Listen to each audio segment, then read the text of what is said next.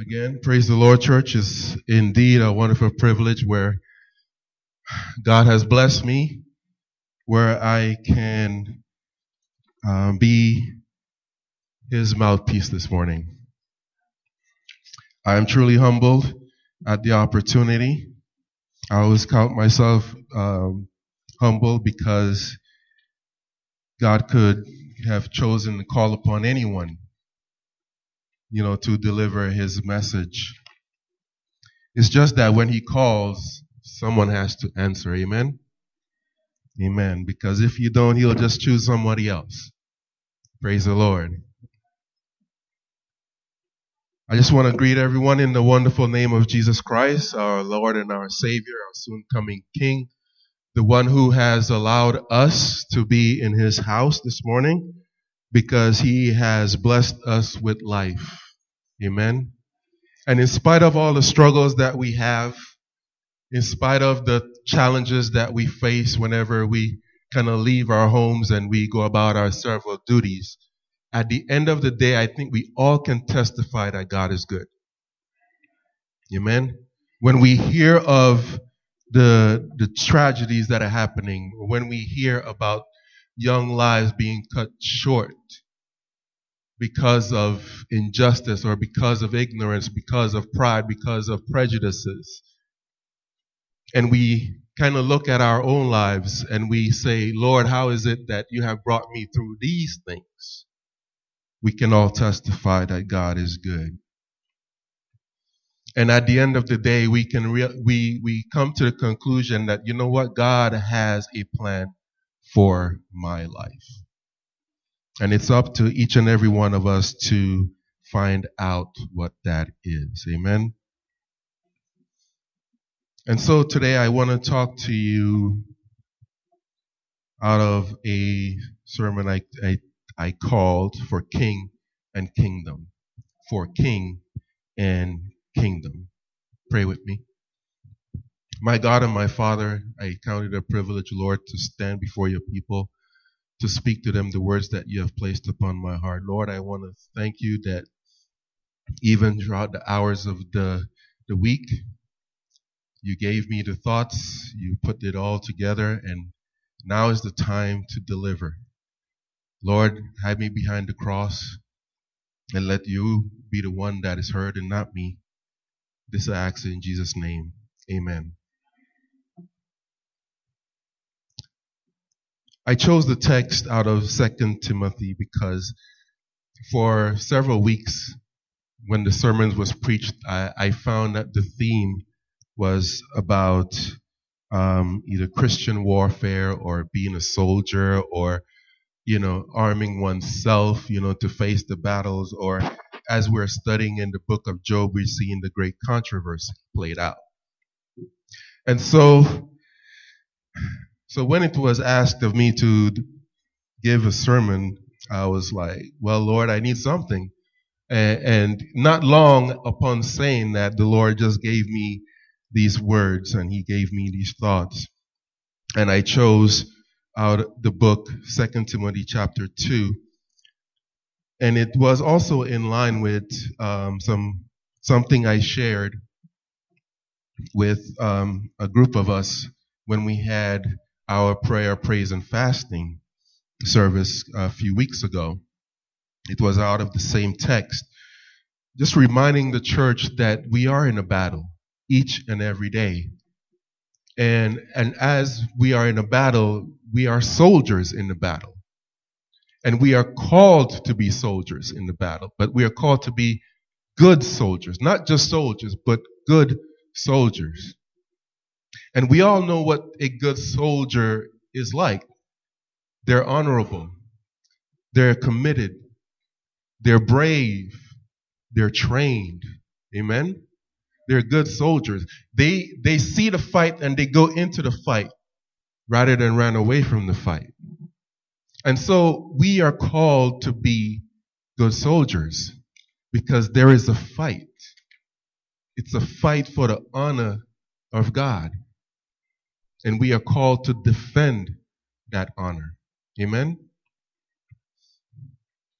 But rather than speaking from that text, I want to encourage you using a familiar story from 1 Samuel, the 17th chapter. We know it well. It's the story of David and Goliath. But I don't want to focus on the battle. I want to focus on the character of David. Just want to share a little background with you concerning that story. The end of the judges had happened, and Samuel was the last of the judges, and as he was getting old, he had his two sons, to be judges. He appointed them to be judges. But in those appointments, the people were not very happy with his sons. They came to him and they tell him, "Hey, Samuel, you are old and your sons don't walk in your ways. Make us a king to judge us like all the nations." Make us a king to be judged like all the nations. For all these years when they were having the judges, there was only one king, and it was God. Everybody else was either a judge, a prince, etc. But now the people are saying, "Look, we want a king this time." And so Samuel, having heard the people, he brings it to God, and God says, "Samuel, look, just hearken to the people. Don't take it personally. Understand that they are not rejecting you. They are rejecting me as king. They are not rejecting you. They are rejecting me as king. Samuel, don't take it personally." Even after everything that God told them, this is what's going to be demanded of you when you have a king. Your sons, your daughters are going to be called to serve. Your lands are going to be taken from you. Your husbands can be taken as slaves to work. Even after all of this, the people still said, "No, give us a king." So Samuel is tasked with finding a king, and the first one that is appointed is Saul, a Benjamite. And what the scripture says of Saul, that he was a handsome man. There was not a man among the people of Israel more handsome than he. From his shoulder toward and upward, he was taller than any of the people. Sounds familiar?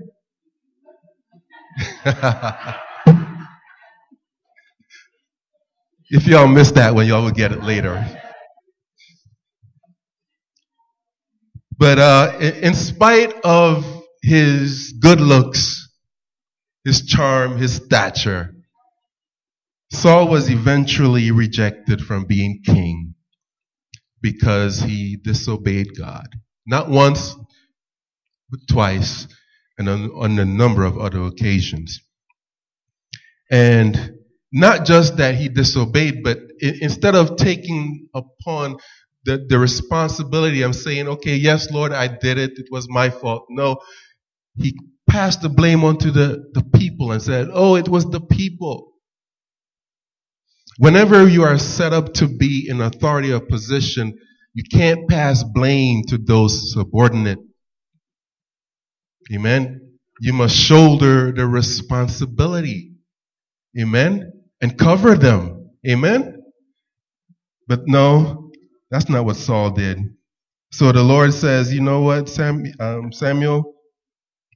I've rejected Saul from being king. I will choose me another man after my own heart." And that man was David. So David comes into the picture, and he's a young man, probably in his teens, and he's out tending his father's sheep, and before he's anointed, Samuel comes to Jesse, and he's asked to, "Hey, let me see your sons," and they're lining up one after the other. And Samuel himself is looking at each one, and he said, "Perhaps it's this one," of course, because they're probably almost in the same criteria as Saul. They're good looking, they're handsome, and probably of, noble character, perhaps. No, but God says, "No, not that one. No, not that one." Because man may look on the outward appearance, but God looks on the heart. And so he had saw in David a man after his own heart. So when all of the sons were there, Samuel said, "Is there not one more? Is there not another?" And Jesse probably thinking that he probably, David shouldn't be among them, but he said, "Yeah, there is this last one. He's tending the sheep." And then Samuel said, "Go get him." And he comes, and God says, "That's the one." And he's chosen, and right there David is anointed. But of course, Samuel is still on the throne, so David can't yet have the throne until Saul is gone. So in the meantime, while Saul is still reigning, they're having a lot of battles with the surrounding nations, and one of those nations was the Philistine. And on one day, the Philistine comes and they bring their champion on the scene. His name is Goliath. And he comes out and he makes his case for being who he is. And he says, "Bring me a man that I may fight. And if I win, you are going to be my slave, our slaves. You're going to serve us. But if your man should win, then we will be your servants." So while this is all happening, David is taking care of his father's sheep. Until one day, David's father says, "All right, David, here, take this, take a word to your brothers. Here's a meal to take for them." And he goes out to bring to fulfill his father's instructions. And on the way he does so, and he leaves the sheep with someone else while he goes and sees the battle. We know the story. And David hears about what the claim that Goliath is making, and he's wondering, well, one, what's going to be given to the man that wins? Also, why hasn't anyone taken up the challenge? Are we not the army of the living God? Why are we fearing this uncircumcised, that's to use David's word, not mine. Why are we being afraid of this uncircumcised person?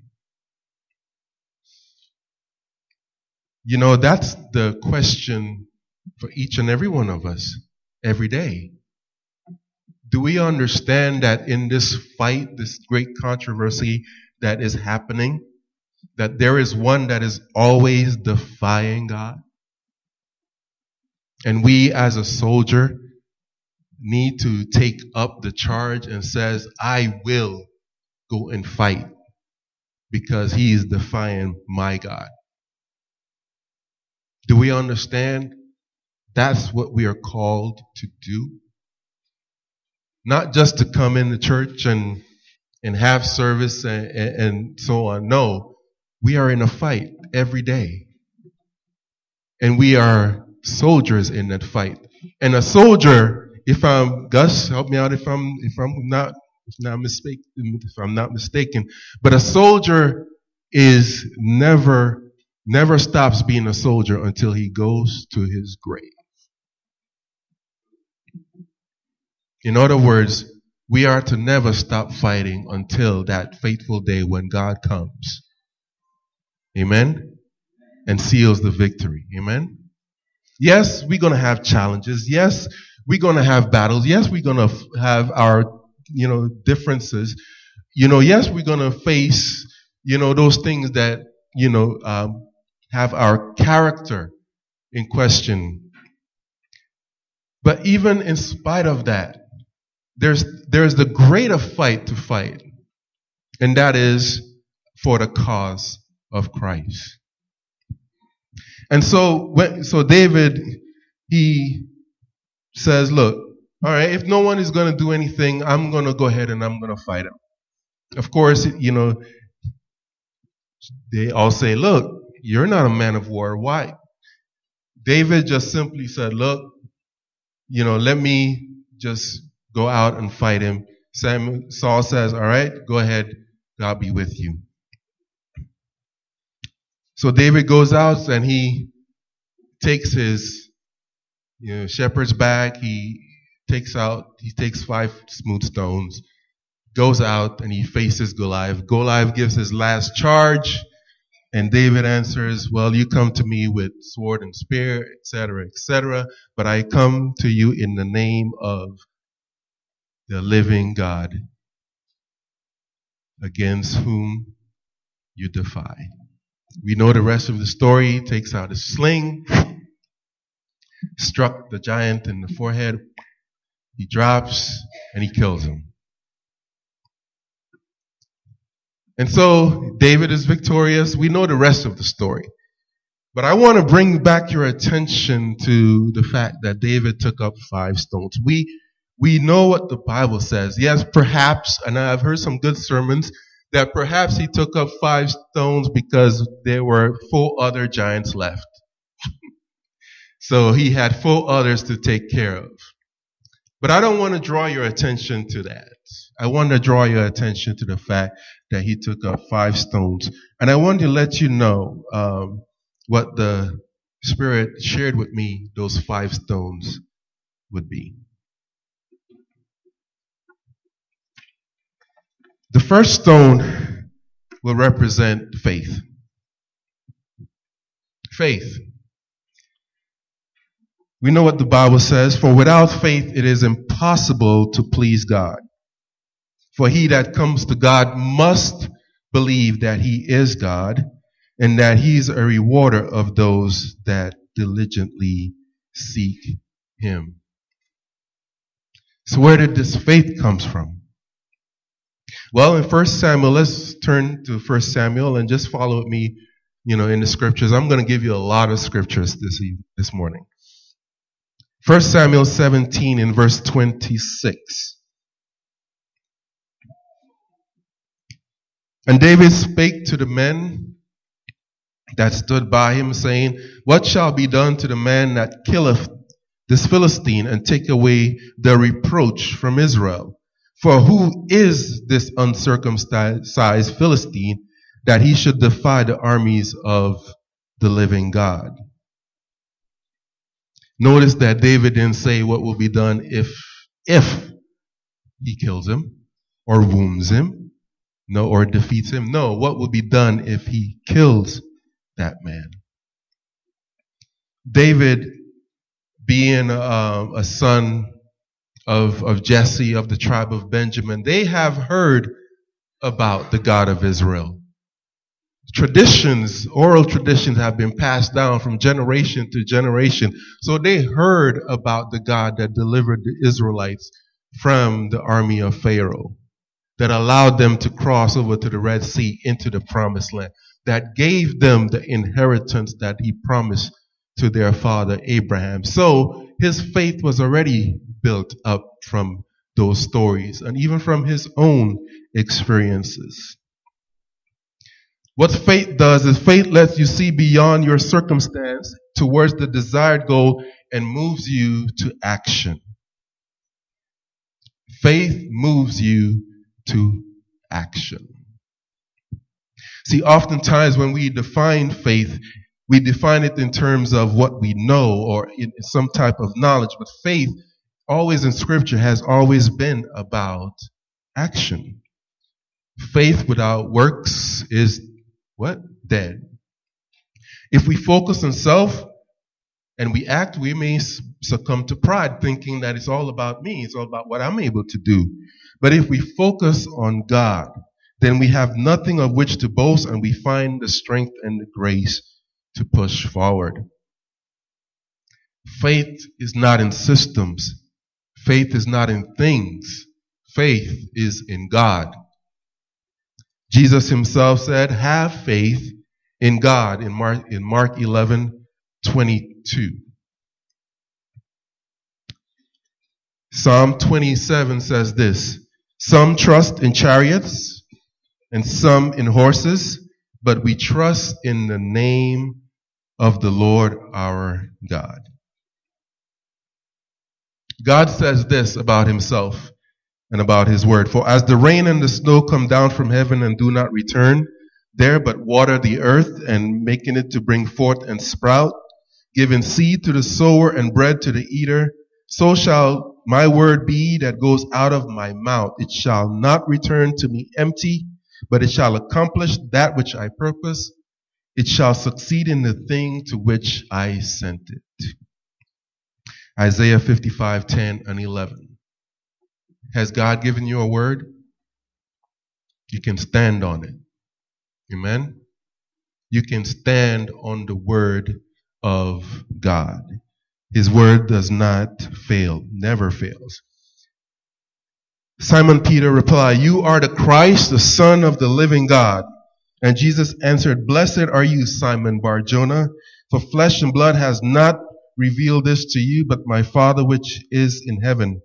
And I tell you that you are Peter, and on this rock I will build my church, and the gates of hell shall not prevail against it." For the church stands on a firm foundation, and that foundation is on Christ, the rock. The second stone is for courage. The second stone is for courage. Courage is defined as the quality of mind that enables a person to face difficulty, danger, pain, etc. without fear, bravery. And courage is not necessarily the absence of fear, but how one responds in the face of fear. Let's look at David.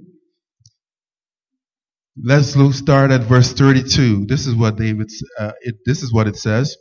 And David said to Saul, "Let no man's heart fail because of him. Your servant will go and fight with this Philistine." And Saul said to David, "You are not able to go against the Philistine to fight with him, for you are but a youth, and he has been a man of war from his youth." His desire to fight is called into question. But what does Paul says to the youth? He said, "Let no man despise thy youth, but be thou an example unto the believers." Amen? In words, in charity. Amen? Don't let your youth be despised, but to be an example. Following on, verse 34, "But David said to Saul, Your servant used to keep sheep for his father. And when there came a lion or a bear and took a lamb from the flock, I went after him and struck him and delivered it out of his mouth. And if he arose against me, I caught him by his beard and struck him and killed him. Your servant has struck down both lions and bears, and this uncircumcised Philistine shall be like one of them, for he has defied the armies of the living God."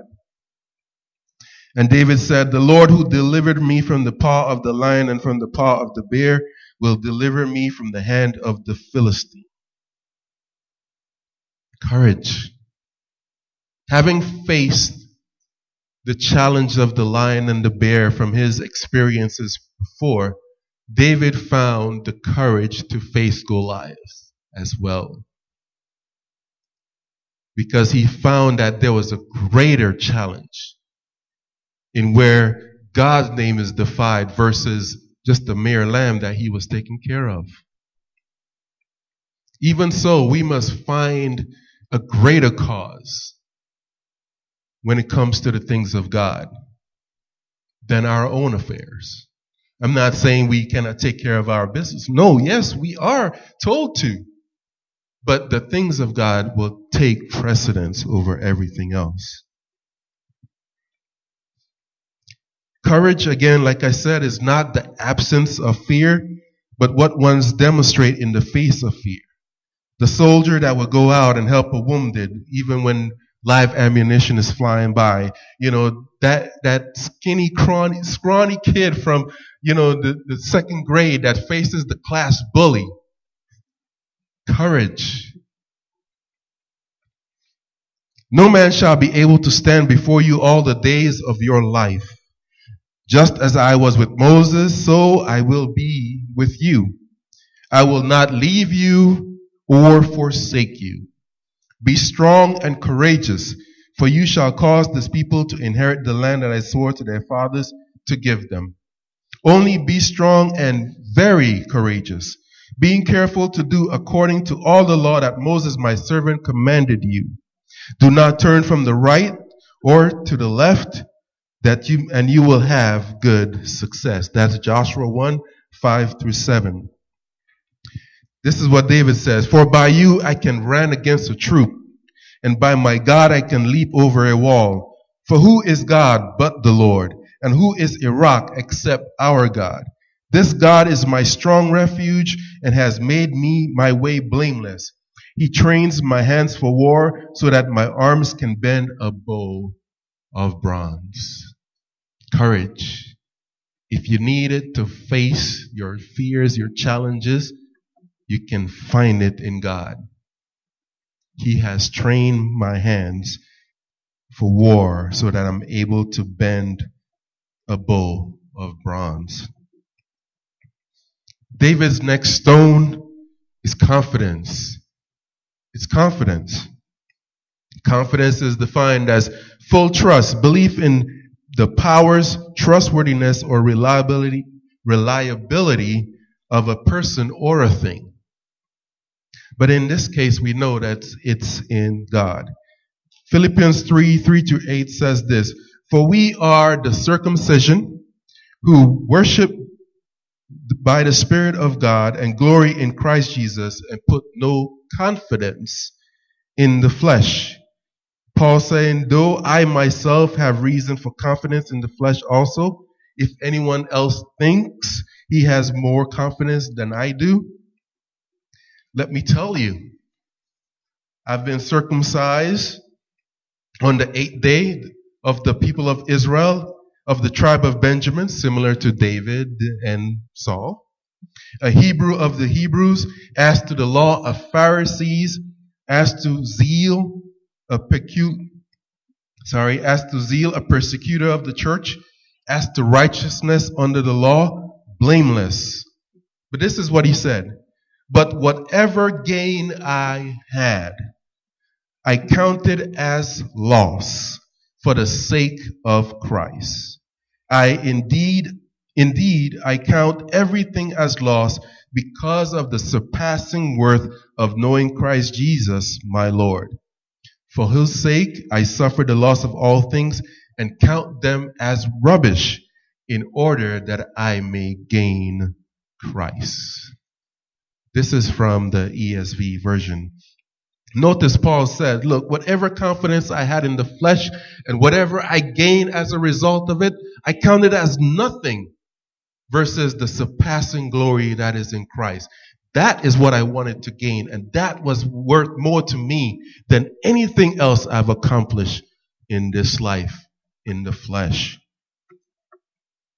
No wisdom, no understanding, no counsel can avail against the Lord.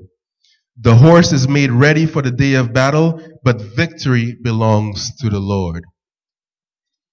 Whatever it is that we are looking to for our victory outside of Christ, it will not make you victorious in the day of battle. Our victory is only in Christ. Here's also another scripture. The king is not saved by his great army. A warrior is not delivered by his great strength. The war horse is a false hope for salvation, and by its great might it cannot rescue. Behold, the eye of the Lord is on those who fear him, on those who hope in his steadfast love, that he may deliver their soul from death and keep them alive in famine. David's confidence was not in his ability to defeat the lion and the bear, but it was in the Lord that gave him the victory over them.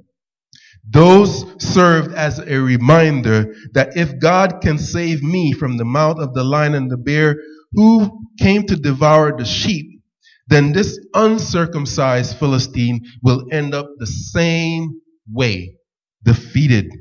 There is no better teacher in life than experience.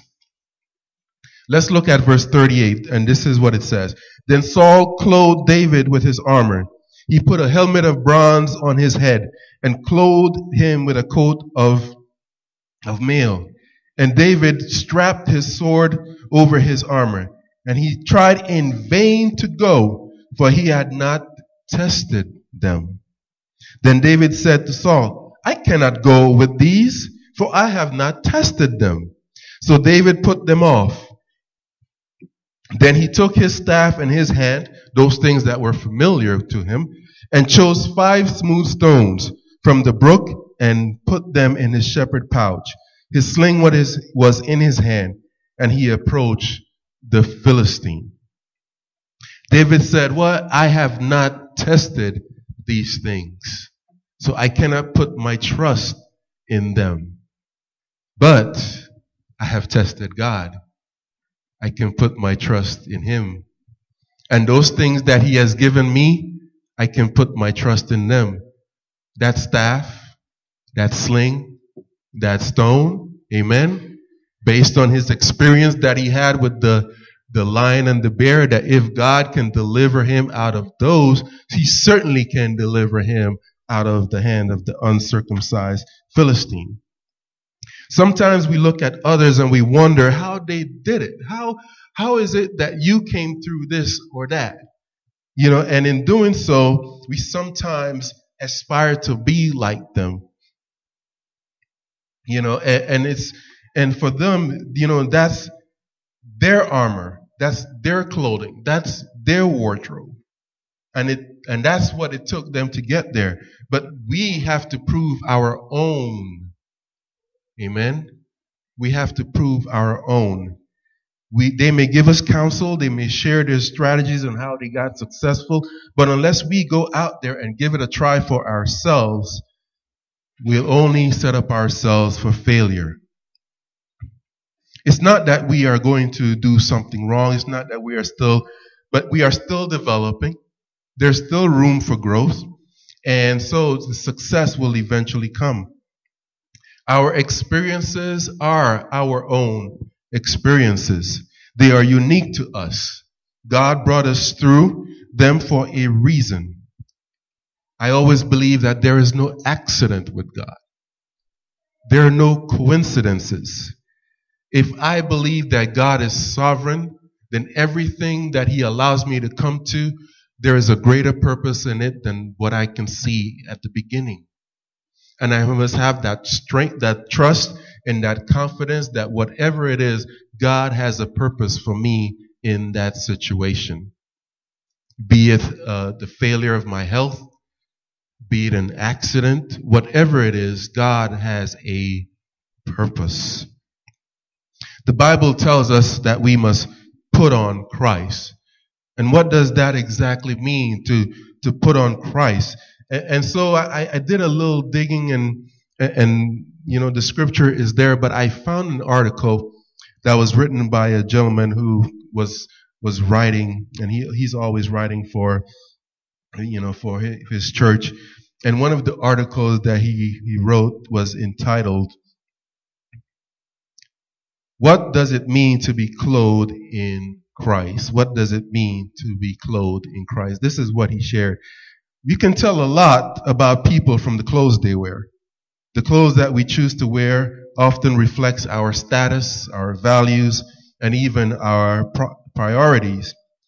At the Hollywood red carpet, even reporters often ask actors and actresses, "Who are you wearing?"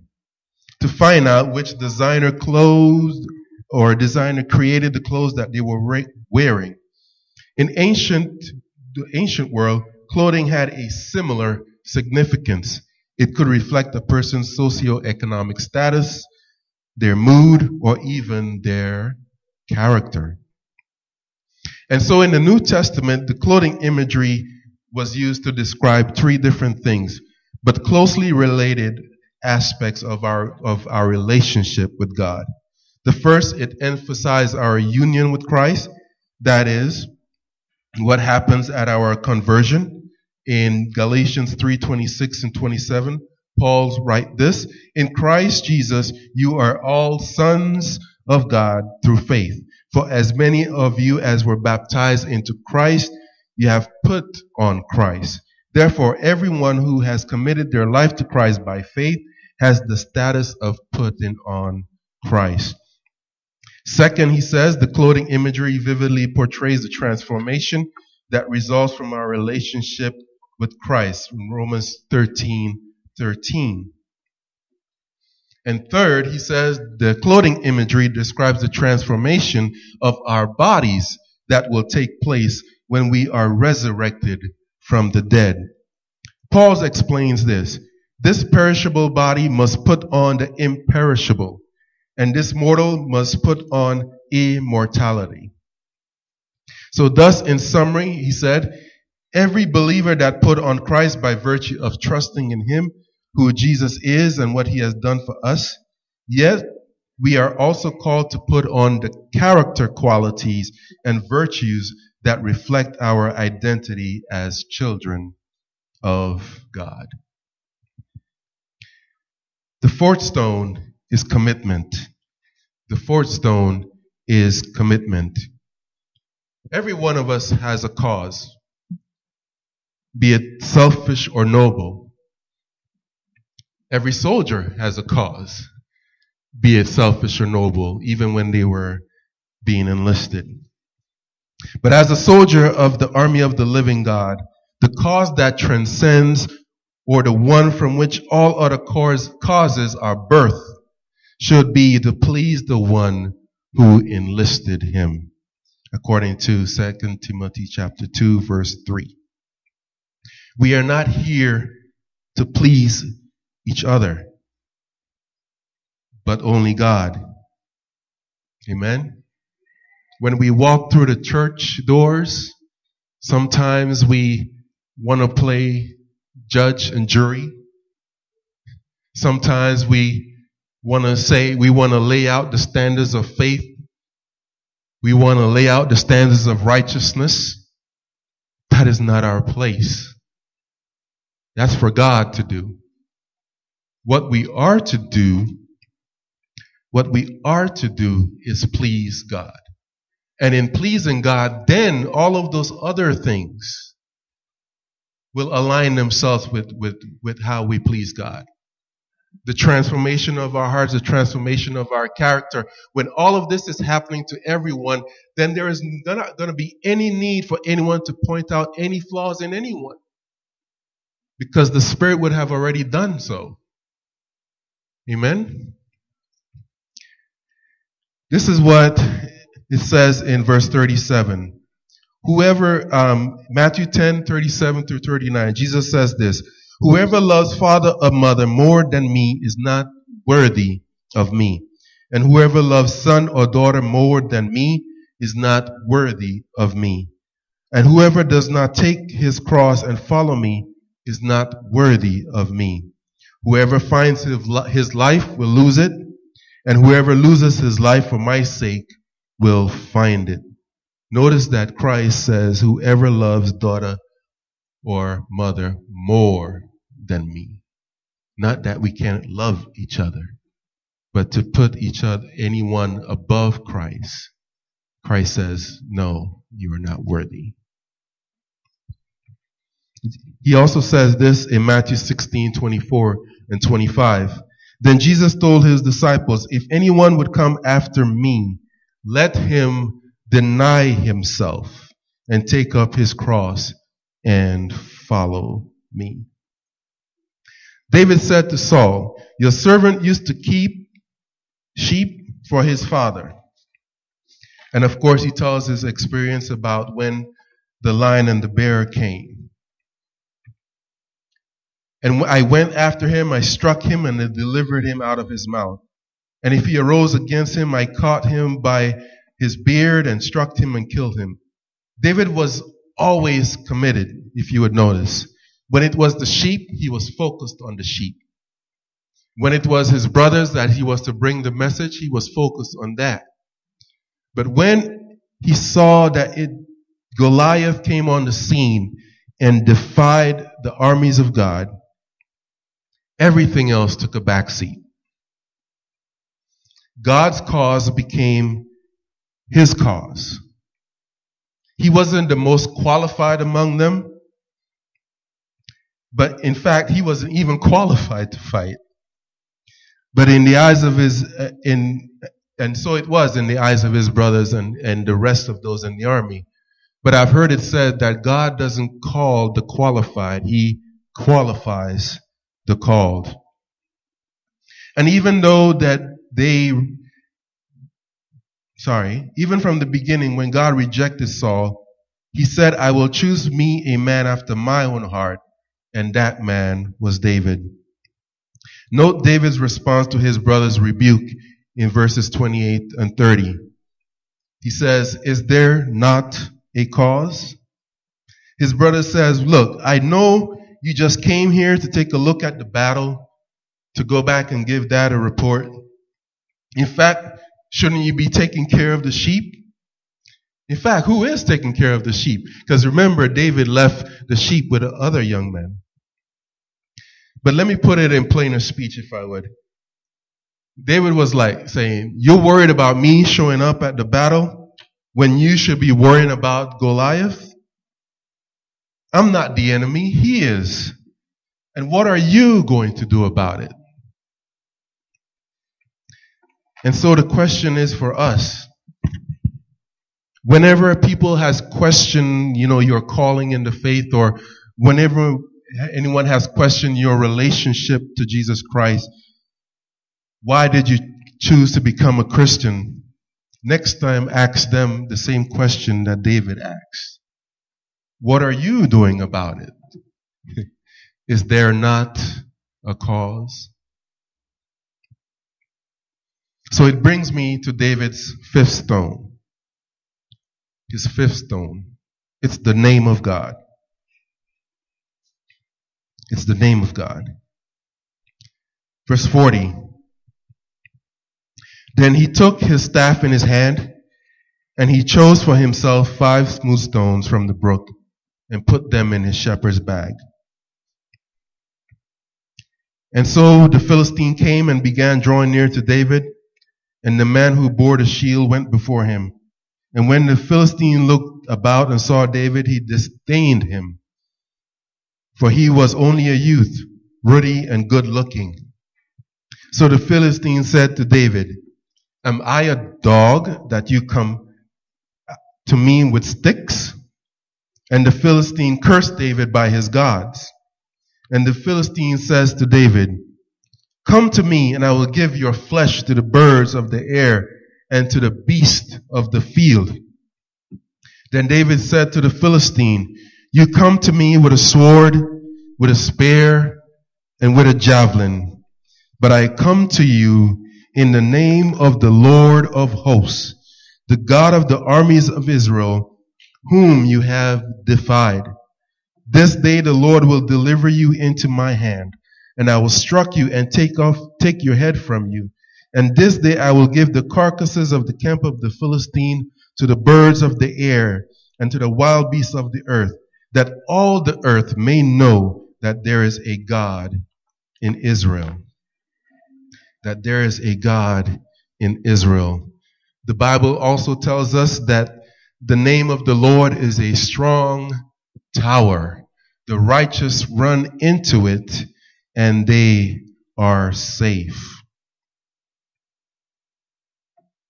We know what the Bible says and how the Bible looks at names. It usually points towards the character of the person that is named. When Goliath defied the army of Israel, he was also defying the character of God. David saw this as an occasion to defend God's character. We are called to do the same. God gave us his name when he called us to be soldiers, to be children, in fact, his children, by the spirit of adoption. And in giving us his name, he gave us full rights and privileges into all things God. It's like having an all-access pass to Disney just by saying the name Walt Disney. It's the same thing. Amen.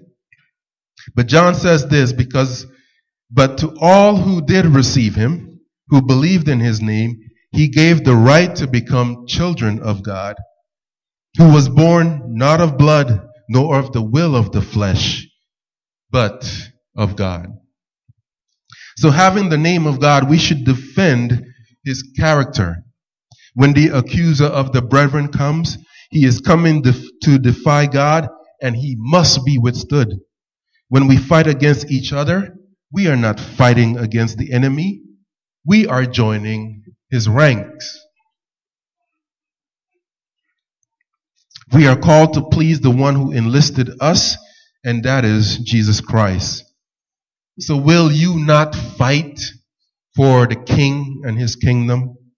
Will you not fight and be committed to defending the character of God? The same character that is in his Son and is also in us? Will you not go out in his name? For there is no other name like the name of the Lord God. In his name is power. In his name is strength. In his name is deliverance. In his name is healing. In his name is salvation. In his name is transformation. In his name is power. It is hope. Whatever you need, it's in the name of the Lord God. And so, in the name of the King and his kingdom, I will stand and I will fight. How about you? And so at this time, I would like to make an appeal today.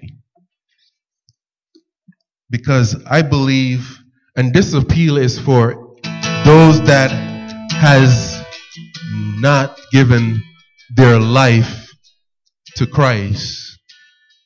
Those who have not chosen him as his personal Lord and Savior. Those who have not surrendered their life to him. Because understand, you are dealing with a God of war. The Bible says that God is angry with the wicked every day. But nevertheless, he is saying, why would you die? Why would you die, O Son of Man? Why don't you turn to him and make him your Lord and Master today? He is calling you to enlist in his army. He is calling you to put down your sword and your javelin and your spears of rebellion and surrender this cold heart of yours and take up the heart of flesh that he's giving you. The Bible says that if you will hear his voice, harden not your heart. Today, not tomorrow, not next week. Tomorrow is not guaranteed to you. So if you're hearing his voice today, come to him. He's a good father to you. He wants to be your father. Will you not come to him? If you hear his voice, don't harden your heart. He's calling you to enlist in his army to this morning. Will you not come?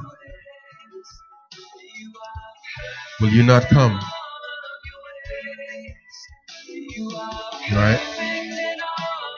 My second appeal is for those of us, we've been in this fight a long time. And we have grown weary for the fight. But God gives us new strength to keep on fighting. The Bible tells us that his mercies are new every morning. With those new mercies comes a fresh unctioning of grace to help us to continue the fight so that we will not grow weary. So if you are one, you have been in the army, you've been fighting a long time, and you want renewed strength, this appeal is for you.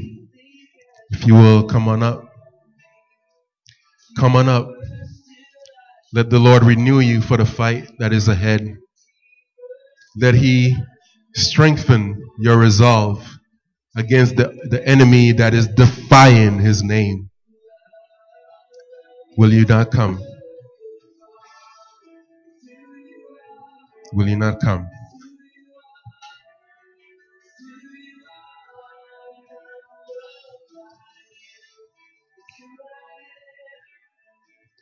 Praise the Lord. The song said He's a good, good Father. That's who He is. And that we are loved by Him. That's who we are. He loves us. He loves us so much that He will not leave us in our own condition, but He will continue to transform us and renew us with His Spirit. Amen? All right. Let us pray. Our God and our Father, we want to thank You for calling us to be good soldiers, enlisting us in your army. We thank You, Father God, for being a good, good Father who loves us. And You have made us Your children. Father, this morning I pray for those who are standing before You, those who have been in the fight a long time and may have grown weary from the fight. Father, I'm asking for renewed strength on their behalf, renewed vigor, renewed resolve, God, as they continue to stand against the accuser of the brethren who defies You day and night.